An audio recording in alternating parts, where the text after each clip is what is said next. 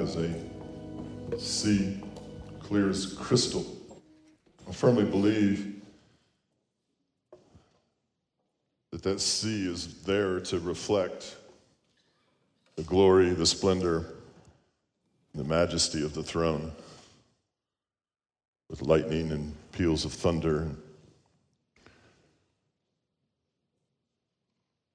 To look at Christ from various angles, to see the multifaceted nature of his being is not a lifelong pursuit. It's probably more an eternal pursuit.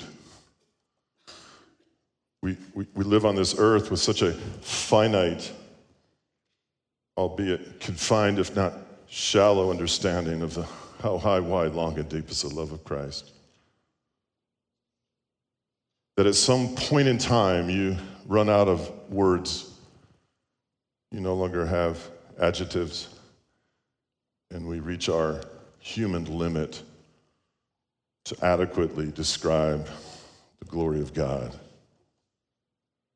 But yet we are told in the scripture to behold him. Be. One of the hardest things in our culture to do, just be.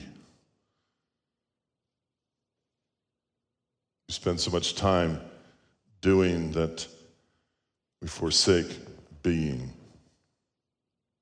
We work the majority of our life to get to a point where we can just hopefully be.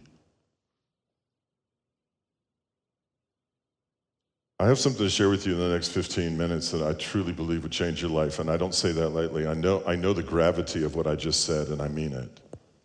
I mean all of it. I want to encourage you today to just be. Just be still. Hold. In your being and in your stillness, embrace him. Seek to reach out and embrace him. Hold him by the feet, the ankles, however you want to. Just embrace your Lord and be with him. Don't open your mouth. Don't say anything.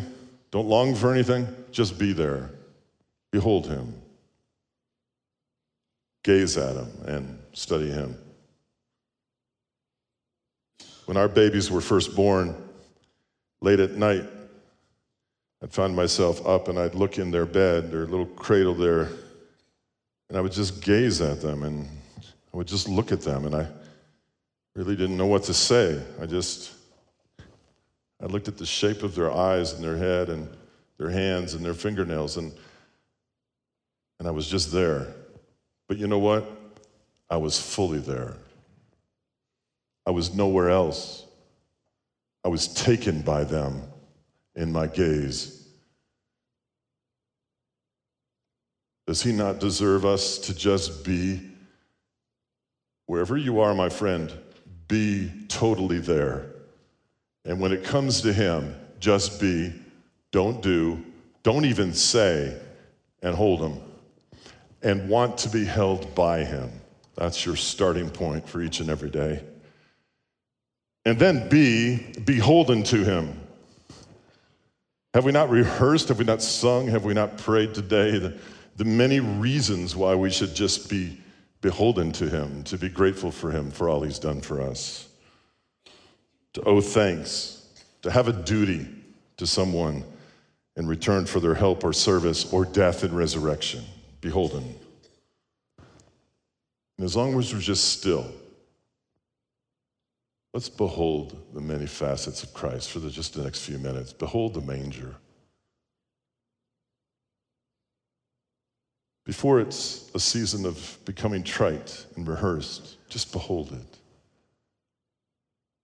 The condescendent Christ leaves the throne of grace to enter into helplessness and filth. That condescendent Christ would give us a transcendent life. Hold that.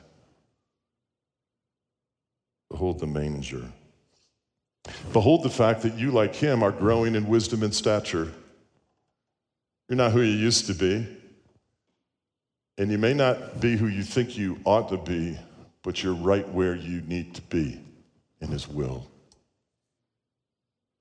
Behold the Lamb taketh away the sin of the world. What a word, taketh. Taketh. Bring your sin, he taketh it, taketh.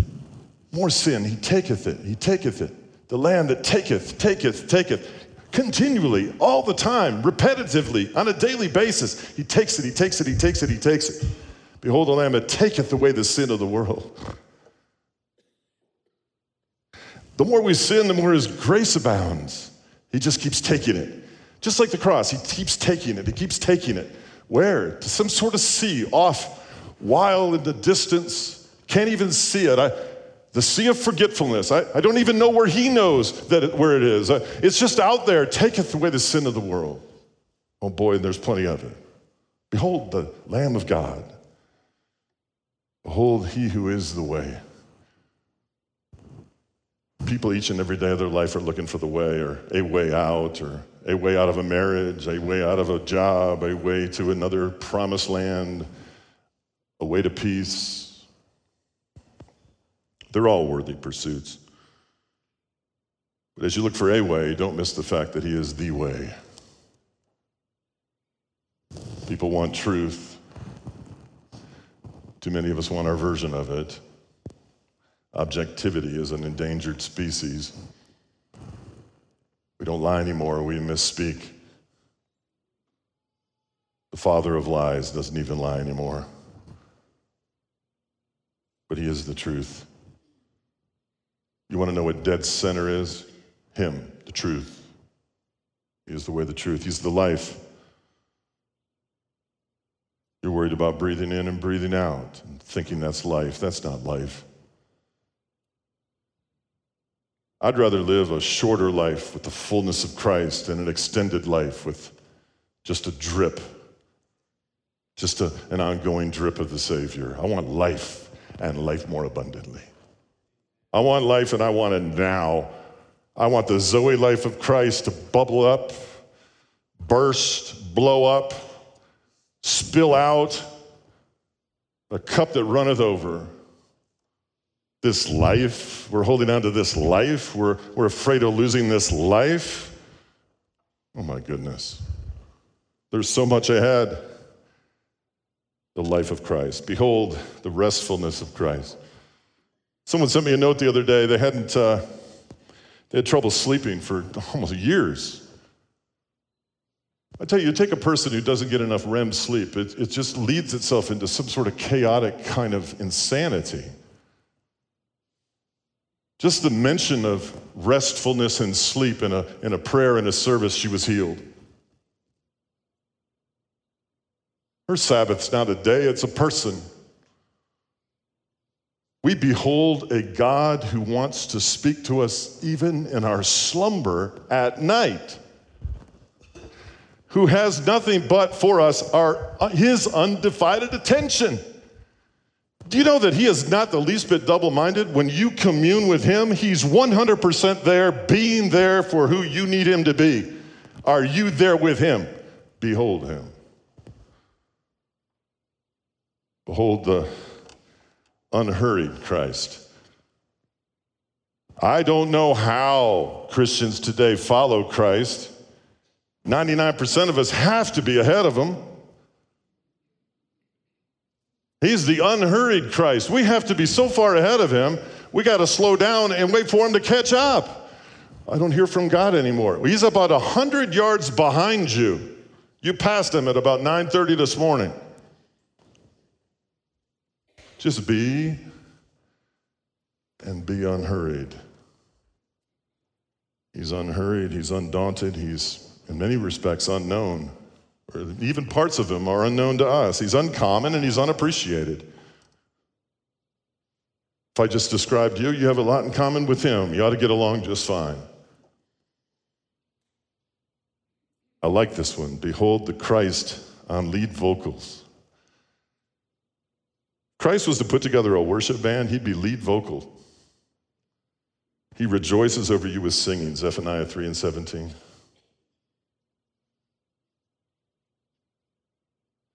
I find myself often difficult to rejoice over. I'm not often rejoicing over myself. I don't know about you. But often does it, the Lord, behold me and behold you. Unbeknownst to us, he's singing over us. Thank God for that.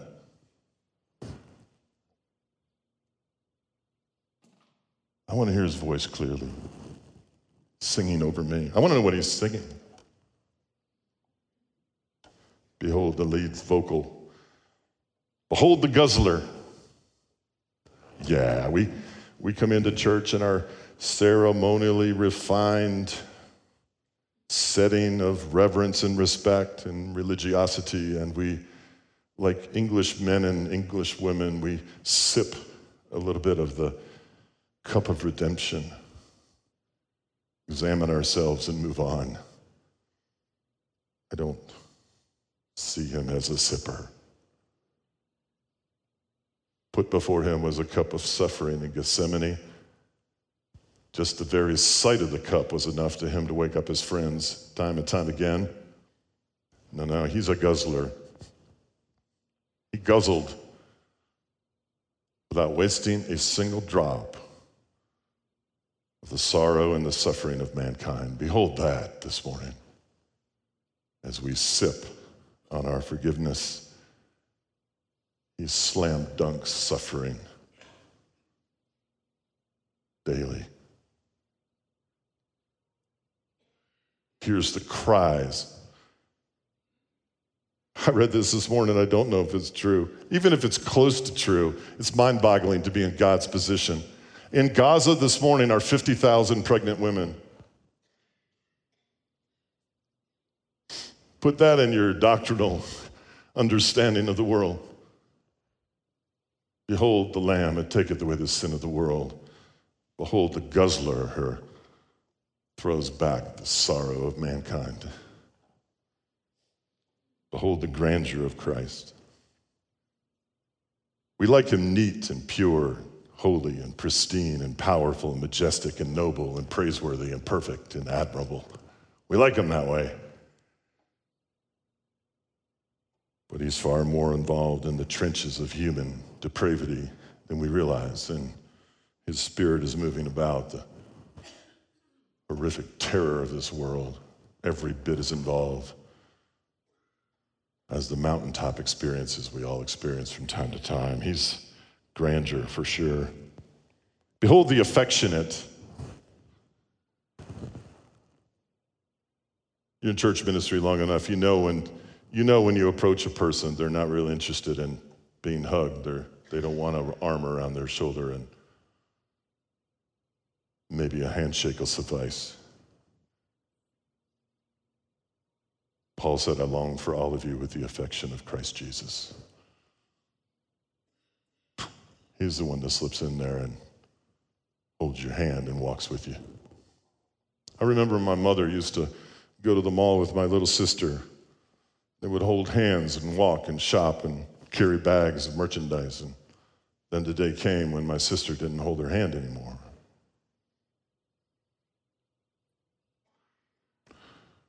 Christ is always affectionate, never too mature to withhold affection. If you have trouble with affection, if you've never received affection, you never were the benefit of affection, I hate to disappoint you. Your Lord is truly affectionate. Will break you. He will break you of a pattern of not being appreciated. He's tender. He's tender and gentle. He's tender and gentle of heart, and he's affectionate towards you, and whether you like it or not, he loves you. Maybe you didn't receive what you needed to receive, but he's going to double back on it and even up the score by the end of your life with affection and love, laughter, and fatherhood. Behold the Christ crucified, the striped, crushed, bruised, disfigured figure of a man.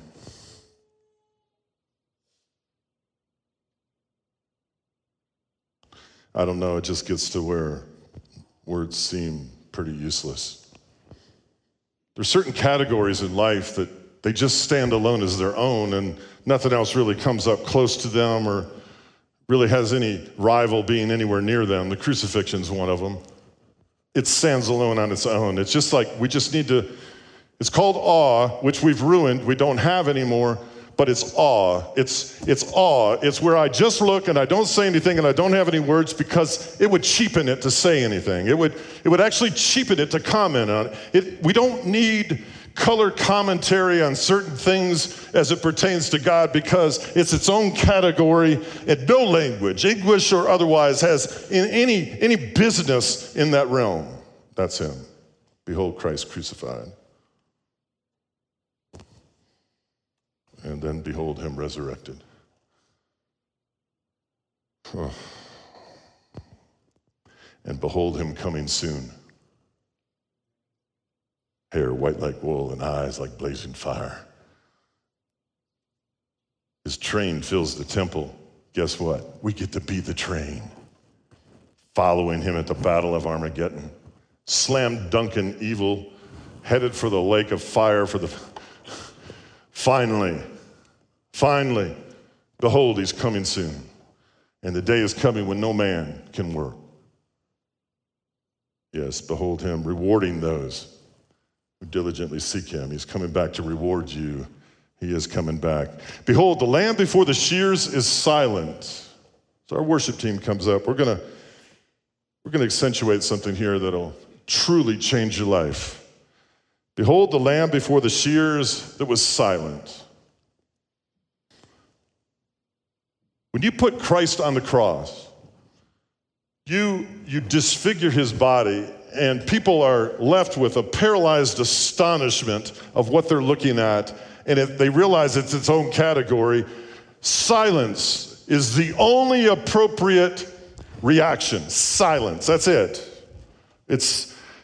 Each is left to his own processing in the silence of the awe of what they see before them. Behold, the crucified Christ.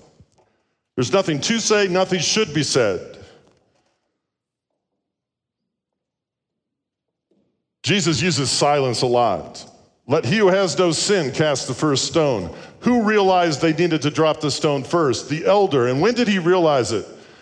In the season of silence after the statement. It's in silence that we find the confession of sin and the repentance of sin. Silence. The absence of silence may mean the absence of confession and the absence of repentance. Silence. The greatest sermon ever preached, silence, the washing of the disciples' feet. The only thing you could hear above the reticence of those whose feet were being washed was the water cascading over their filthy, soiled feet. Silence. Silence on the cross intermittently brought a centurion to say, surely, truly, this is the Son of God. Silence is a time of revelation, confession, repentance, appreciation, awe, respect, and fear. We lack those things. We lack the most appropriate responses to a grand and noble God. If we can't be, we have to do. And if we can't be silent, we have to talk. Listen, out of the abundance of the heart, the mouth speaks. Here's the problem. I see it all the time. We don't know what to say. We don't know what to pray. We don't know how to pray it. We're praying out of the top third of our heart that's going to spill over in a way. We don't even know what's on the bottom 2/3. We're never quiet enough to actually realize it. Be still before God. Practice that. Discipline yourself.